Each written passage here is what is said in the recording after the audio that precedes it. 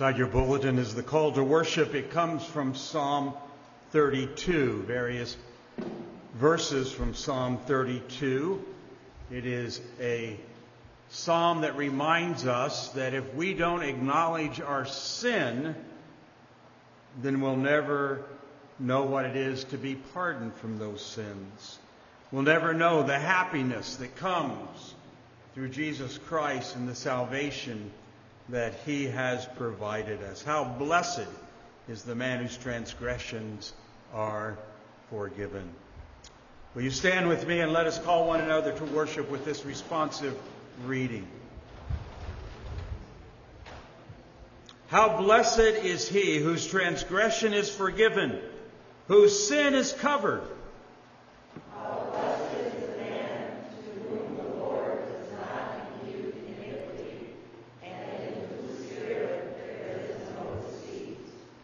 I acknowledged my sin to you, and my iniquity I did not hide.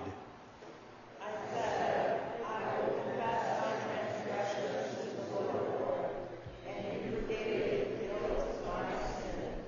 Be glad in the Lord, and rejoice, you righteous ones. And shout for joy, all you who are upright in heart. Well, I'm going to give you a moment to shout here in a second. By that, I want you to sing enthusiastically as we sing about the grace of God. 705 in your Trinity hymn books. 705, Marvelous Grace of Our Loving Lord.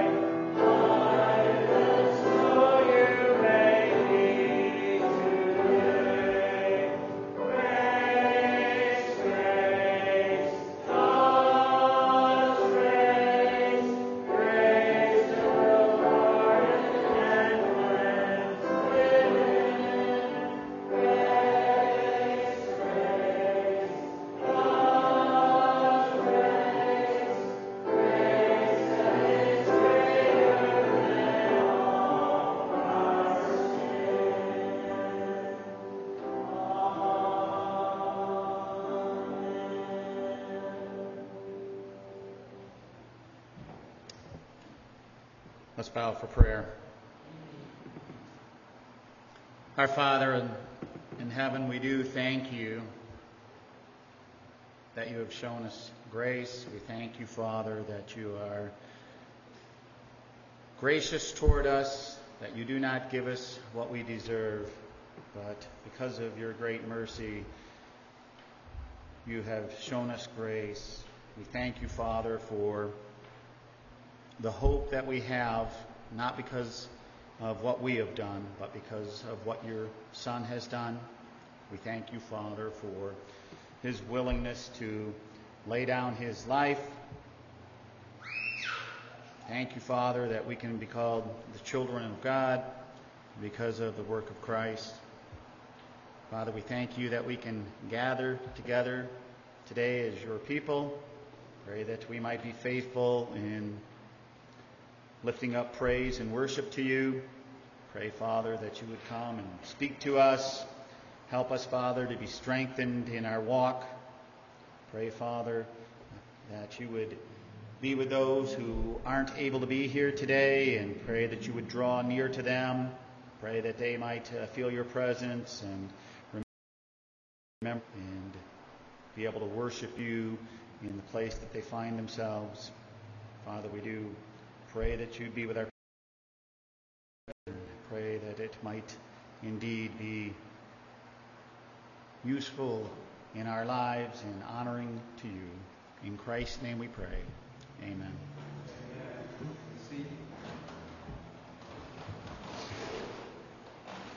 Now in the hymns of grace 348, Facing a Task Unfinished.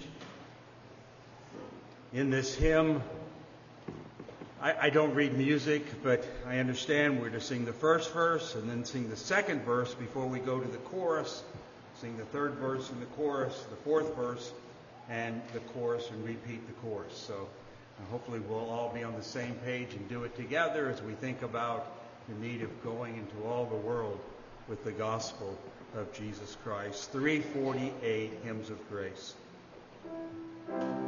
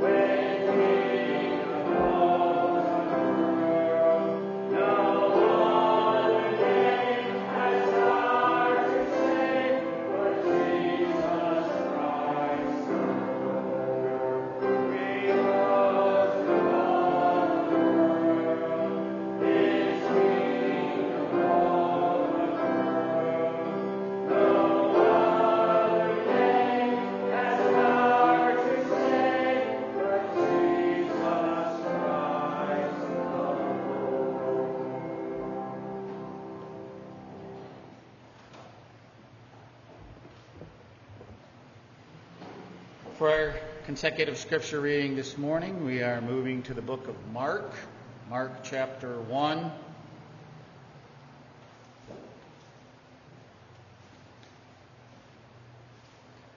The book of Mark is the shortest of all the Gospels, and as we begin reading through it, we will see that Mark does not go into as much detail as some of the other writers, but it's just event after event after event that we hear about, rather than going into great detail about them. So we will see many events even here in chapter 1 in the life of Christ. As we were in Sunday school today and hearing Pastor review with his class, talking about Satan tempts so that we will fail or fall, we see the temptation of Christ. Only 2 verses. Mark doesn't go into much detail, but how thankful we can be that we have Christ who did not fail, who did not fall into temptation, for he is our hope. Mark 1. The beginning of the gospel of Jesus Christ, the Son of God, as it is written in the prophets. Behold, I send my messenger before your face, who will prepare your way before you. The voice of one crying in the wilderness, prepare the way of the Lord, make his paths straight. John came baptizing in the wilderness and preaching a baptism of repentance for the remission of sins.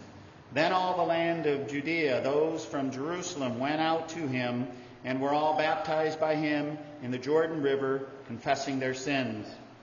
Now John was clothed with camel's hair and with a leather belt around his waist, and he ate locusts and wild honey.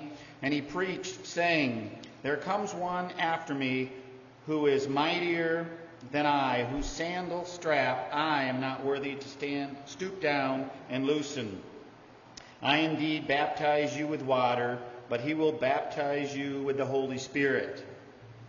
It came to pass in those days that Jesus came from Nazareth of Galilee and was baptized by John in the Jordan. And immediately coming up from the water, he saw the heavens parted and the Spirit descending upon him like a dove. Then a voice came from heaven, You are my beloved Son, in whom I am well pleased. Immediately the Spirit drove him into the wilderness, and he was there in the wilderness 40 days, tempted by Satan, and was with wild beasts, and the angels ministered to him. Now after John was put into prison, Jesus came to Galilee, preaching the gospel of the kingdom of God, and saying, The time is fulfilled, and the kingdom of God is at hand. Repent and believe in the gospel.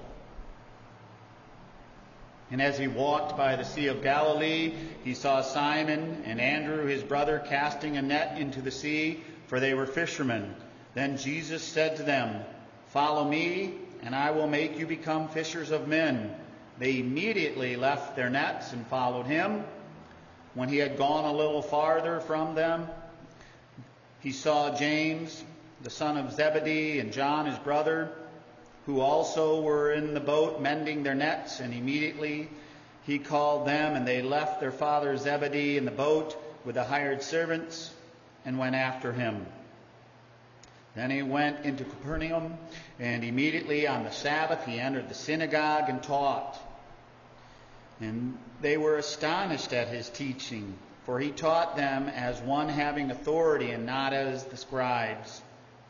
Now there was a man in their synagogue with an unclean spirit, and he cried out, saying, Let us alone. What have we to do with you, Jesus of Nazareth? Did you come to destroy us? I know who you are, the Holy One of God. But Jesus rebuked him, saying, Be quiet and come out of him. And when the unclean spirit had convulsed him and cried out with a loud voice, he came out of him.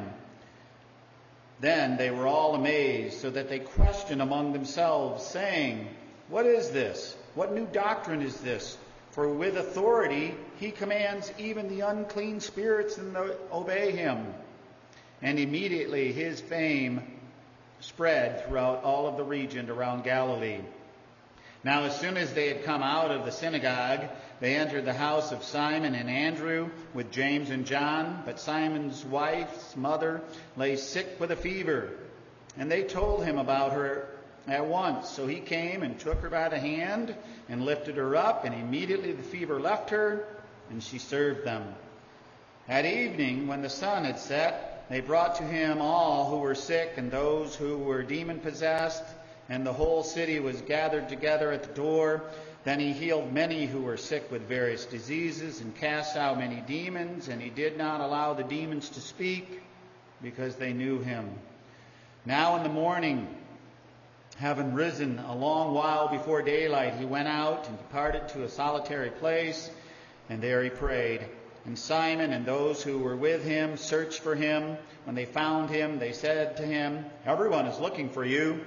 But he said to them, "Let us go to the next town, that I may preach there also, because for this purpose I have come forth." And he was preaching in their synagogues throughout all of Galilee and casting out demons. Now a leper came to him, imploring him, kneeling down to him and saying to him, "If you are willing, you can make me clean." Then Jesus, moved with compassion, stretched out his hand and touched him and said to him, "I am willing, be cleansed." As soon as he had spoken, immediately the leprosy left him, and he was cleansed. And he strictly warned him and sent him away at once, and said to him, "See that you say nothing to anyone, but go your way, show yourself to the priest, and offer for your cleansing those things which Moses commanded as a testimony to them." However, he went out and began to proclaim it freely and to spread the matter, so that Jesus could no longer openly enter the city, but was outside in deserted places, and they came to him from every direction.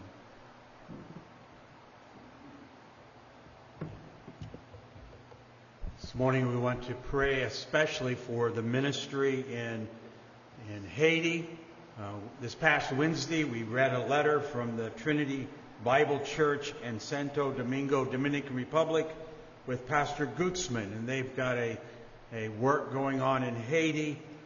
They've got the Ministerial Academy. They have pastors' conferences they're leading.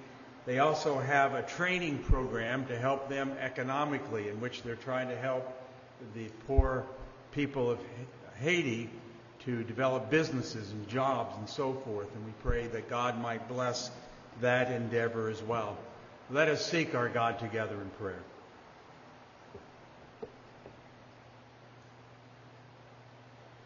Our Father in heaven, as we have heard your word read to us this morning, we are reminded that Jesus himself preached the gospel of God.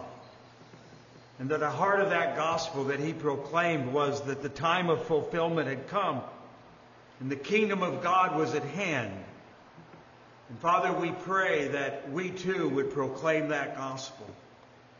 That there is a kingdom that is not of this world, but it is a kingdom which many of us gathered here this morning are a member of because of the work of Jesus Christ on our behalf. We thank you for the gospel and the proclamation that Jesus Christ gave his life, was buried, and rose again, that we might know the forgiveness of sin, that we might know our sins are pardoned, and we've been reconciled with you. Father, how we pray that as we look around and all that's going on in our day, as we see the evil and the unrest and the unlawfulness and being carried out, the immorality, Father, there is only one hope, and that hope is found in Jesus Christ and in Christ alone. And therefore, may we proclaim that gospel. May you bless it to the end that others would be added to the kingdom of God. Father, would you do a work in hearts and lives to that end, granting them faith and repentance. Father, we pray not only for the opportunities that we have within our community, but we pray for your work as it's carried out in various places. We thank you for the church there in Santo Domingo and their concern for the people of Haiti. And Father, we pray that you would bless their endeavors to train men to be faithful shepherds there in the Trinity Ministerial Academy. Father, we pray for the 2 other pastors' conferences that they will be leading in that nation, and how we pray that you'll bless and use it to help the shepherds of your people. Father, we pray as well for their endeavor to help men create job and start businesses. Father, we pray that you will bless their efforts. We thank you for their willingness to so give of themselves to help in that endeavor. We pray your blessing upon it. So, Father, we thank you for the church there in the Dominican. We thank you for their concern for the people of God there in Haiti, and how we pray that in days to come you would be pleased to so work that we might hear of not only churches being built in that place and the people of God gathering together, but we would hear that you've blessed them even economically and helped them to get out of this poverty. So, Father, we pray for them and ask your blessing upon them. Draw near to us. Help us to chase sleep away. Help us to give ourselves alertly to the Word of God, and then to rightly apply it to our hearts and lives. Come by your Spirit. Do not leave us, but meet with us, we pray, as we ask these things in Christ's name. Amen. Now, before we come to open the Word of God, take your hymns of grace once again, turning to 272. 272, the power of the cross.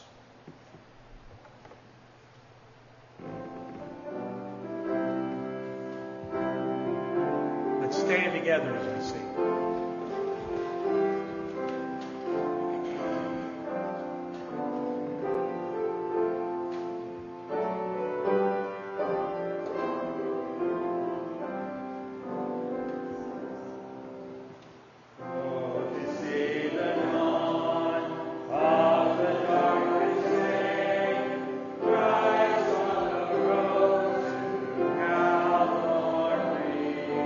Right by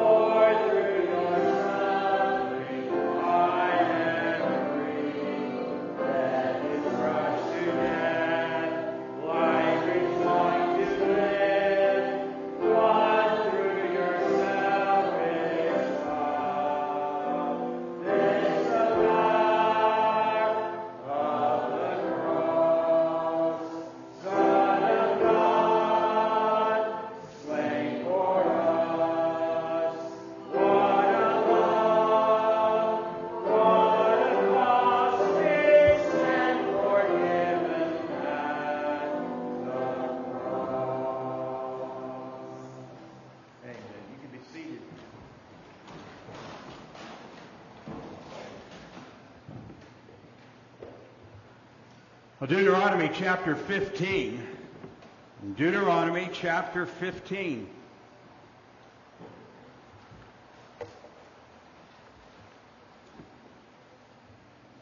Let me read one verse in your hearing. We'll look together at most of this chapter. Let me read the first verse in your hearing. Deuteronomy 15 and verse 1. At the end of every 7th year, you shall grant a remission of debts. As we come to Deuteronomy chapter 15, Moses is still dealing with the concern that he began expressing back in chapter 14 and verse 22. And the concern that Moses has for the children of Israel is that once they have settled in the promised land and begin to enjoy cities that they have not built, houses full of goods which they did not fill, have cisterns that they did not dig, vineyards and olive trees which they did not plant. When they get to that point where they're eating and are satisfied, beware that you do not forget the Lord who brought you out of the land of Egypt, out of the house of slavery. The concern is that once they enter the land, once they've settled, they would forget the goodness and mercy and grace of their great God. And so Moses is reminding them of various things that God has told them to do, and in being obedient, they will be reminded of God's mercy, grace, and greatness. We need to be reminded. We have a tendency to forget. That's why, as a church, we come to the Lord's table. We're told to do so. Why? In remembrance of me. It is one of the reasons that the children of Israel were commanded to remember the Sabbath. Remember back in chapter 5 and verse 15?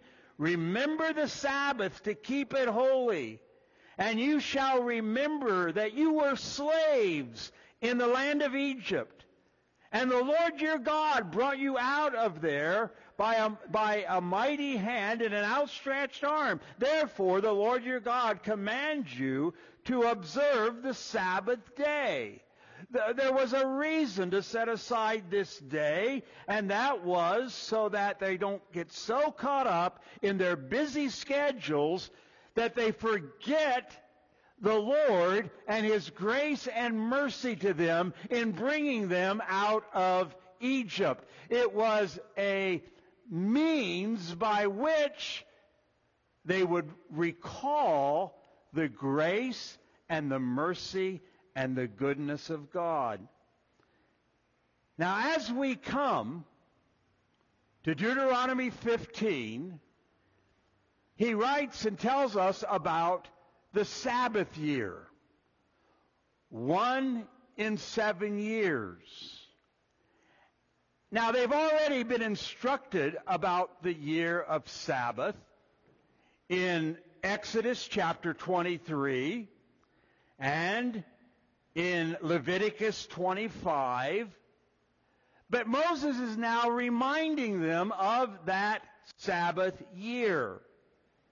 And as they settle in this land, and as they enjoy the good things that God will provide for them, every 7 years He gives direction concerning a man who's in debt, concerning a man who is poor, and even every 7 years, a man who was a slave.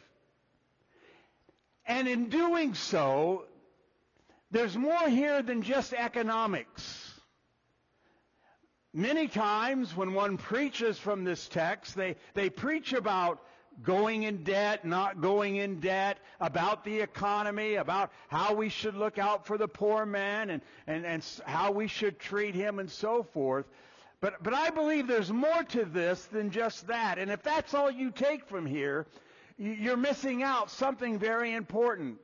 Because I believe Moses is reminding them of the Sabbath year in order that they might remember again the goodness, mercy, and grace of God towards them.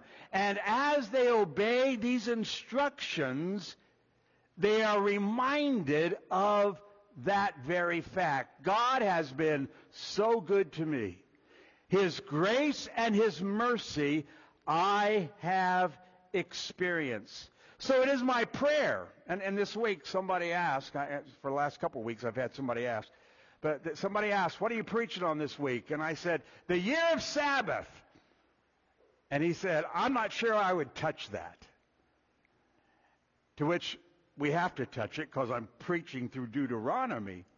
But I think there's some important lessons that we can learn about our relationship to God and His grace and His mercy and goodness towards us.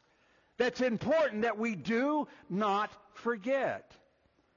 And so as we open up the first 18 verses, we will see a debtor who will know forgiveness. We will see a poor man who receives generosity. And we will see a slave who knows freedom. And that sort of describes us, doesn't it? Spiritually.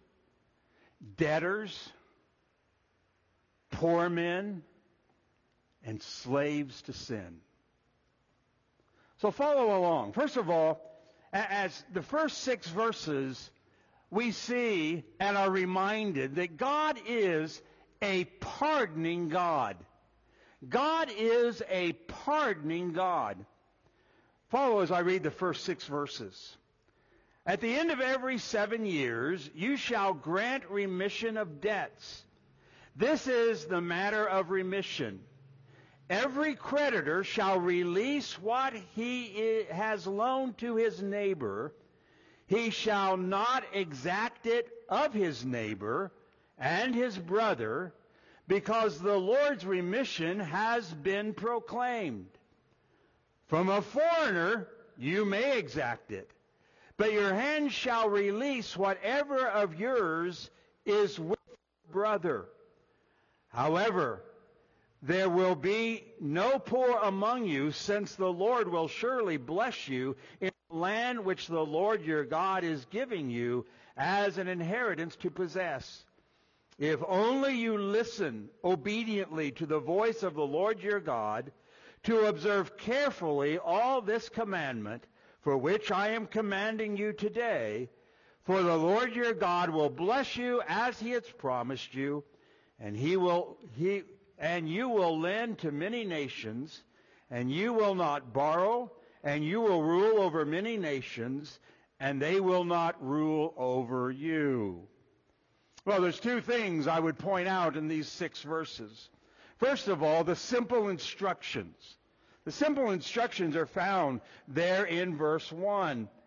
At the end of 7 years, you shall grant remission, pardon, forgiveness of debt. Now, there is some question as to exactly what this means. If you've loaned, and again, we tend to think with American culture, when we think of a creditor, what's the first thing that comes to your mind? You think of credit cards or loans of money. But here we primarily have the idea of loaning others seed or oil or other things that they might have need of, bread to eat, something like that. All right? So you've loaned them these things, and on the Sabbath year, every 7 years, they are to be forgiven. Now the controversy lies in, does this mean the debt is forgiven for just that year and begins after the year's over? Or does it mean it's forgiven altogether? Now, that is a controversy. And if you listen to the experts, they fall all over the place. And most of us would like to think that it was a forgiveness forever, that you forgave their debts completely. And believe me, there are some men who are convinced of that reality, and there are other men who are convinced, no, it's just for that year. But nevertheless, on the Sabbath year, and I'm not going to resolve that controversy, I can tell you what I think, but that's worth about what you pay for it.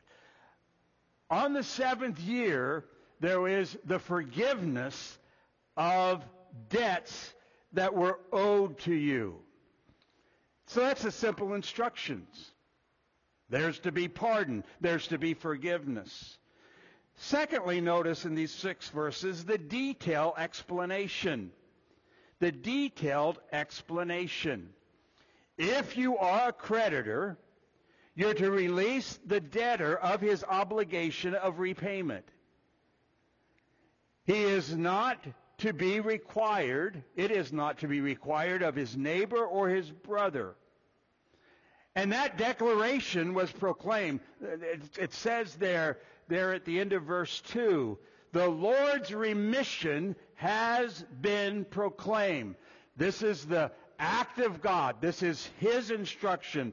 The idea of forgiveness and pardon. Now there was a qualification with regard to releasing a debt.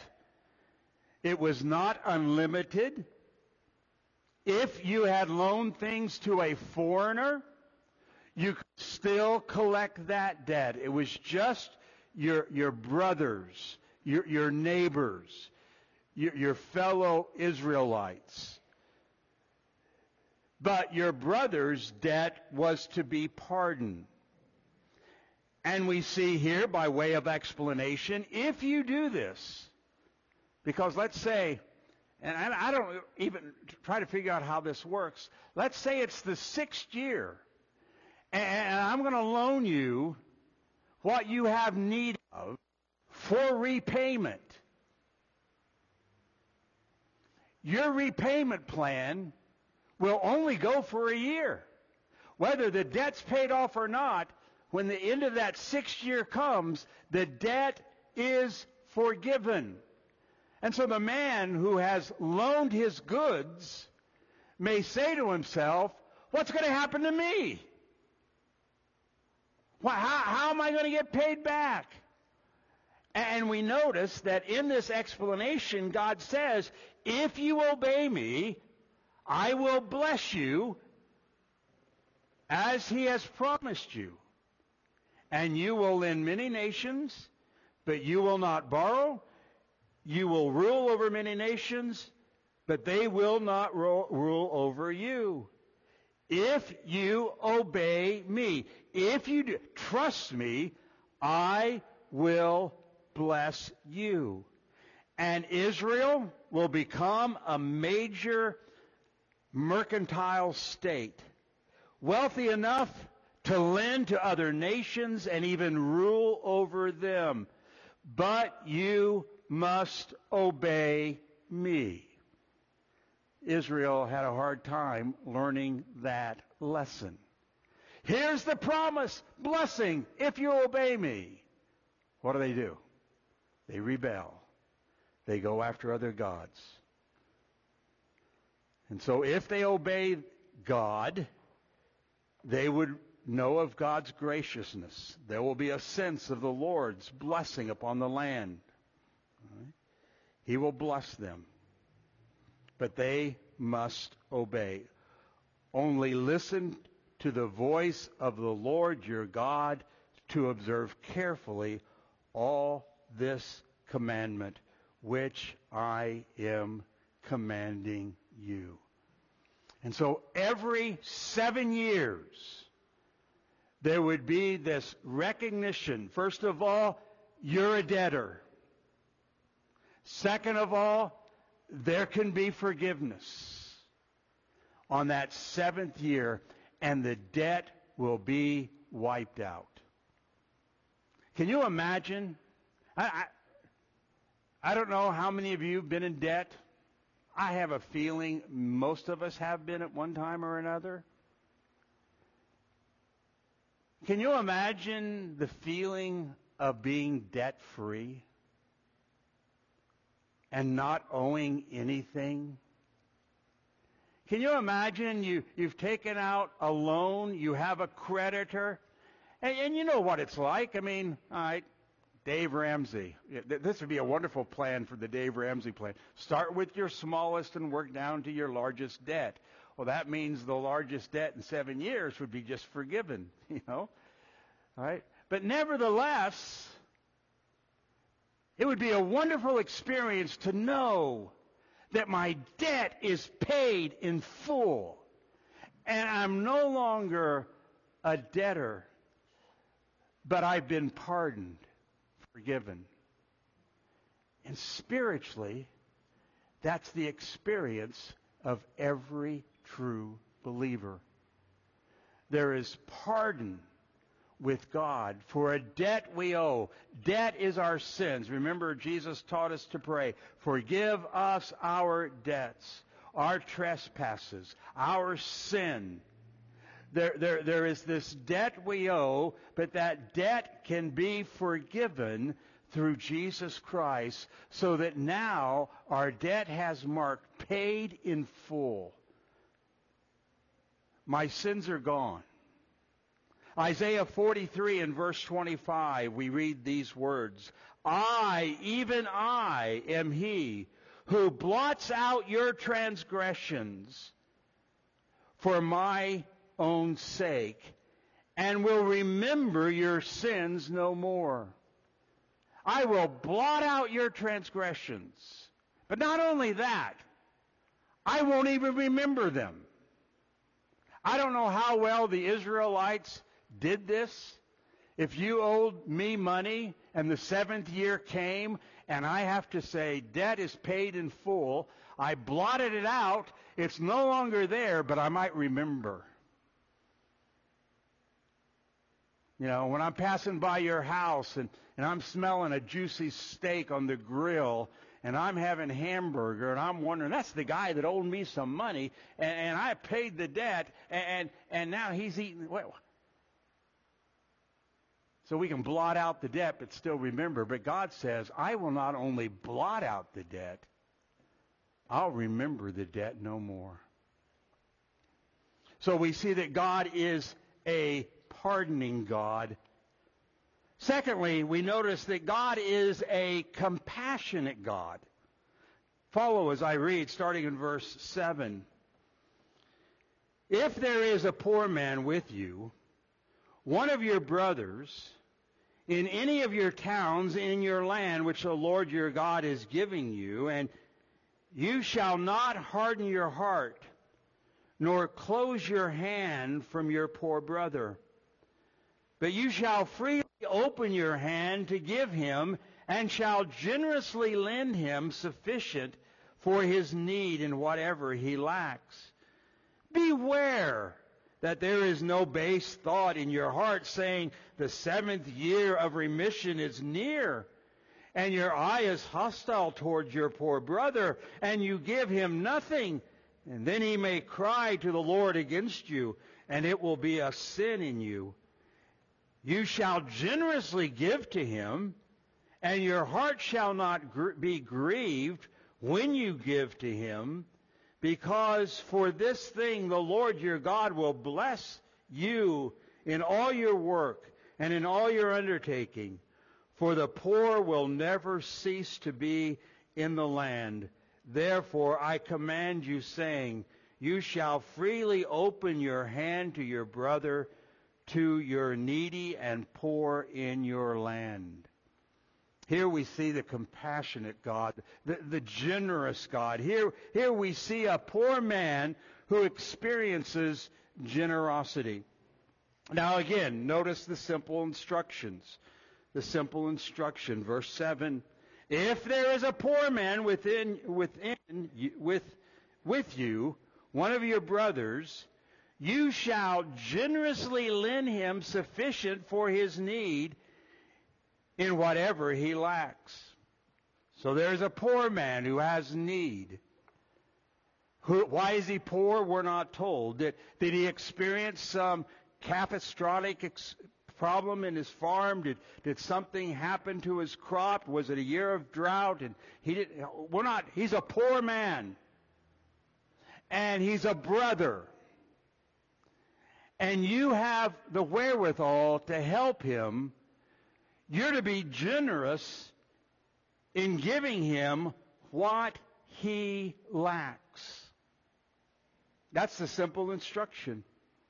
But notice then, secondly, the detailed warning. There are 4 warnings that he gives.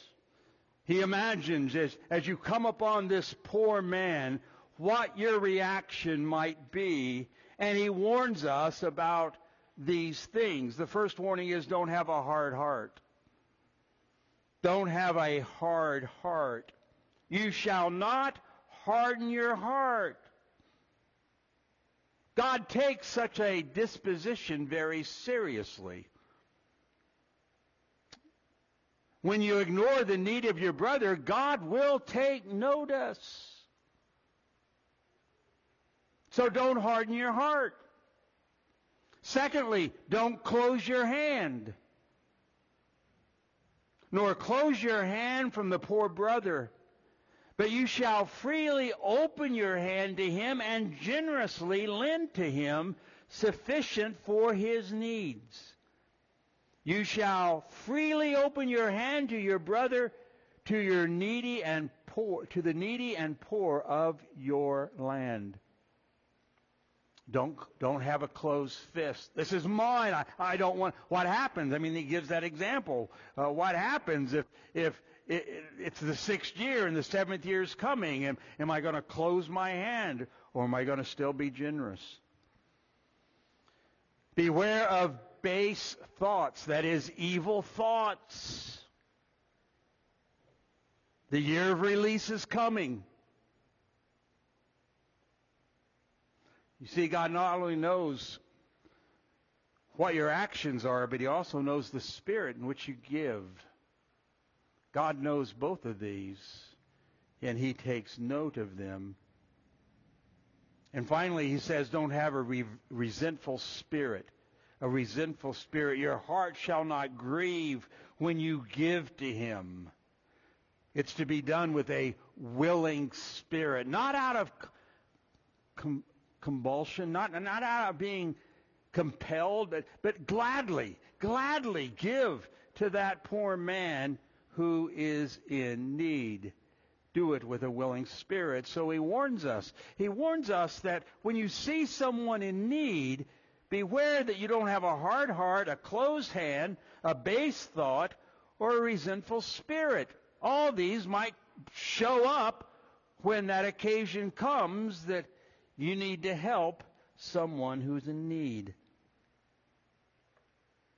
And as they gave, here's a poor man, and they give with a willing spirit, and they give what he is lacking. In doing so, they reflect the God who showed compassion upon them. He's a God who showed them grace. He didn't shut up his heart, but he gave his only begotten Son. And by his grace, he's come to needy sinners. And by his grace, he has released them, and he's given them generously his Son to take the wrath that they deserve. It's a reminder every year as They're poors around us, and they give, the children of Israel there in the promised land. It would be a reminder to them of how good God has been to them. He's brought them out of the land of Egypt, and now we're going to give them this wonderful promised land, which they don't deserve. Their forefathers have been rebellious. They've been disobedient. But God, by His grace and mercy, is now giving them this land. And so they're reminded of the compassion and generosity of God as the poor man experiences generosity. And that leads us, thirdly, to remember that God is a redeeming God. He's a redeeming God. The slave will know freedom. Look at verse 12. If your kinsman, a Hebrew man or woman, is sold to you, then he shall serve you 6 years. But in the 7th year you shall set him free. And when you set him free, you shall not send him away empty-handed, but you shall furnish him liberally from your flock and from your threshing floor and from your wine vat, that you shall give to him as the Lord your God has blessed you. And you shall remember that you were slaves in the land of Egypt, and the Lord your God redeemed you. Therefore I command you this today. And it shall come about, if he says to you, I will not go out from you, because he loves you and your household, since he fares well with you, then you shall take an awl and pierce it through his ear into the door, and he shall be your servant forever. Also you shall do likewise to your maidservants. And it shall not seem hard to do when you set him free, for he has given you 6 years with double the service of a hired man, so the Lord your God will bless you in whatever you do. Here's a slave. Now, again, we tend to think of slaves with American culture. Usually a slave was someone who was indebted to someone, provides him with some goods or service, and he's indebted to him, and now he's got to work that debt off. He's got to work that debt off. And here, the simple instruction is that you have this one who's working his debt off, and he will serve you for 6 years. And in the 7th year, you shall set him free. 6 years he's going to work, and the 7th year, he will be free. And his debt will have been paid, and you're to release him. That's the simple instructions. But notice the details, directions. There are 3 principles that ought to direct them in this act. 3 directions. First of all, verse 14, they were to furnish him liberally. Liberally. Give to him as the Lord your God has blessed you. Second, you're to remember your previous condition. Remember that you were slaves in the land of Egypt, and the Lord your God redeemed you. And third, they were to follow the commands given to them. I command you this day, be obedient. And so here we have this slave, this servant, who's working off his debt. But the most he's going to work is 6 years. And in the 7th year, you're to release him. Set him free. And then we read, but if he doesn't want to go, he says, I love it here. I got a roof over my head. I got food on the table. I don't want to go. Then you're to take that guy, and you're to take one of those punches, an awl, and put it in his ear, hit it against the door, all right? And he's to have that pierced ear as a sign of his commitment to this household. Remember, many years ago, a guy my age showed up at a meeting that I was in, a fairly conservative guy, but he showed up with an earring in his ear, a little cross. And this was many years, this was back in the 70s and 80s or somewhere in there, where earrings weren't as popular on guys as they are now, for whatever reason. All right? And it took me by surprise. I'm like, you got an earring. And I'll never forget what he told me. He said, I want it to be a seal of my commitment to the Lord Jesus Christ. Now, I don't think that's what this verse is intended for us to do. We're not going to have an ear piercing during lunch today for all you men who want a new earring.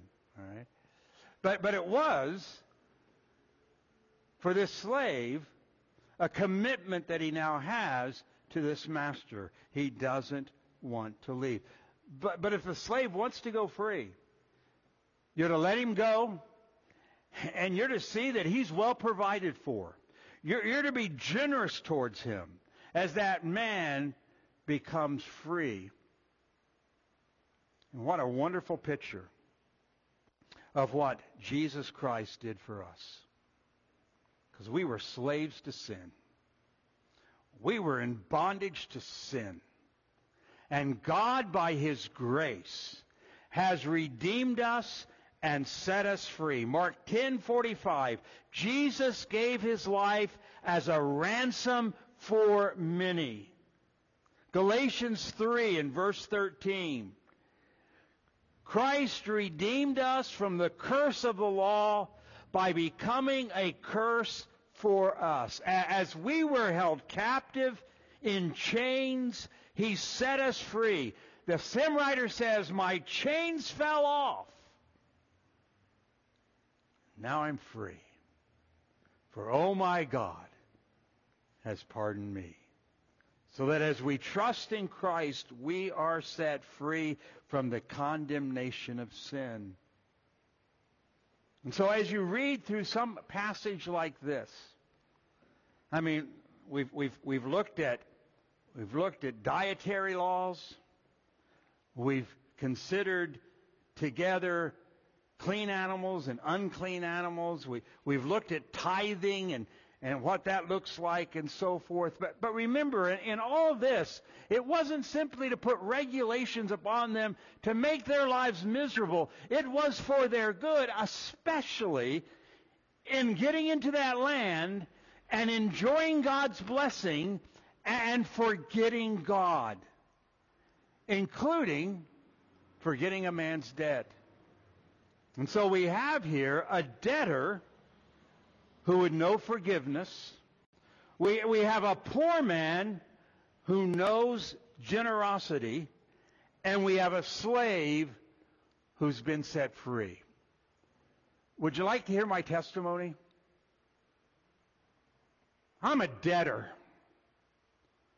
My sin has made me a debtor. Christ demanded perfect obedience, and I could never pay that debt. And God sent His Son so that I might know pardon and forgiveness of a debt that I could never pay. I want to tell you something else about me. I'm a poor man, a needy man. I could not save myself. My best deeds could never pay the price. But I have a generous God. So generous, you know what? He gave His one and only my debt. To pay my debt. And in doing so,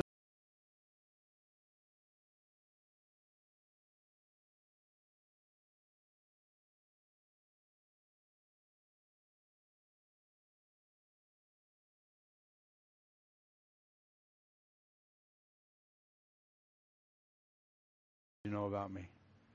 I was a slave to my sin. A slave to my sin. I was in bondage. I was chained to my sin. I was like a dog that's chained to its house. I was chained to my sin, and I could not break the chain in and of myself. Sin had dominion over me. But God, by His grace, has set me free. Has set me free. What a great God. What a great God of mercy, grace, and goodness. And may that be a continual thought in our minds. I wonder how much time we spent this week thinking about God's grace and mercy towards us. You want to? I'll tell you something else about this man. He hasn't thought about it enough. Hasn't thought about it enough. So may God take what seems to be tedious laws given to the children of Israel and remind us of our good and faithful God who forgives us our sins and reconciles us to Himself through His Son, Jesus Christ. Let's pray. Father, we do give You thanks for the examples given to us in Your Word. There was benefit in doing this for the children of Israel. There are economic principles that we can even glean from what we read this morning. But Father, how important it is that we never forget how good and gracious and merciful You have been to us. We thank You that there is forgiveness, that You have blotted out our transgressions, and You will remember them no more. You have removed them as the east is from the west. You have put them behind Your back. And Father, how thankful we are that many of us can say that we know our sins are forgiven because of what Jesus Christ accomplished on the cross. But Father, there's no doubt some who sat among us this morning, some who may be listening to us by way of live stream, who are still debtors.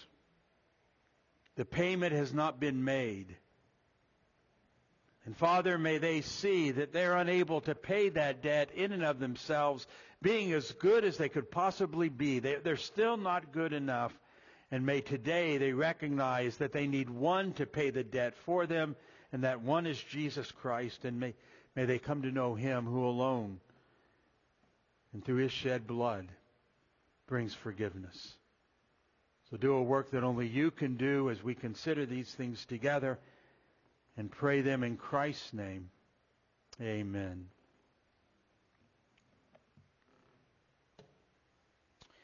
In closing, let's sing together in the Trinity Hymn Book 188. 188, there is a fountain filled with blood drawn from Emmanuel's vein. 188, Trinity Hymn Book.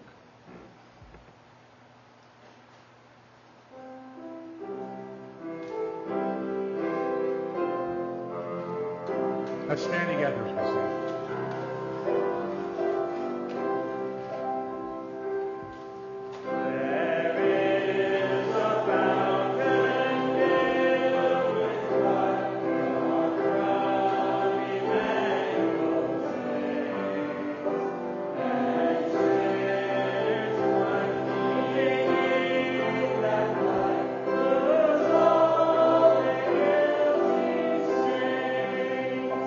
Love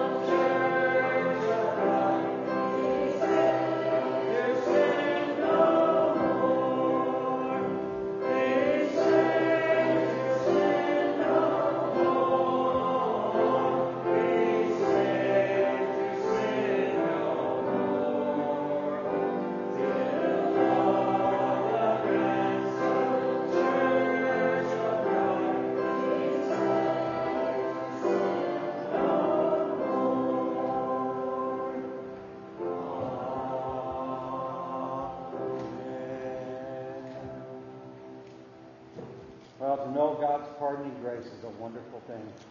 Have lunch together, around 1:45 the afternoon service. I either have the time wrong or something. There's no cars out there yet, so just be careful. I'm not sure. Starts at 1? Starts at 1. So they will be probably piling in there. Just be careful when you're out there. You are dismissed.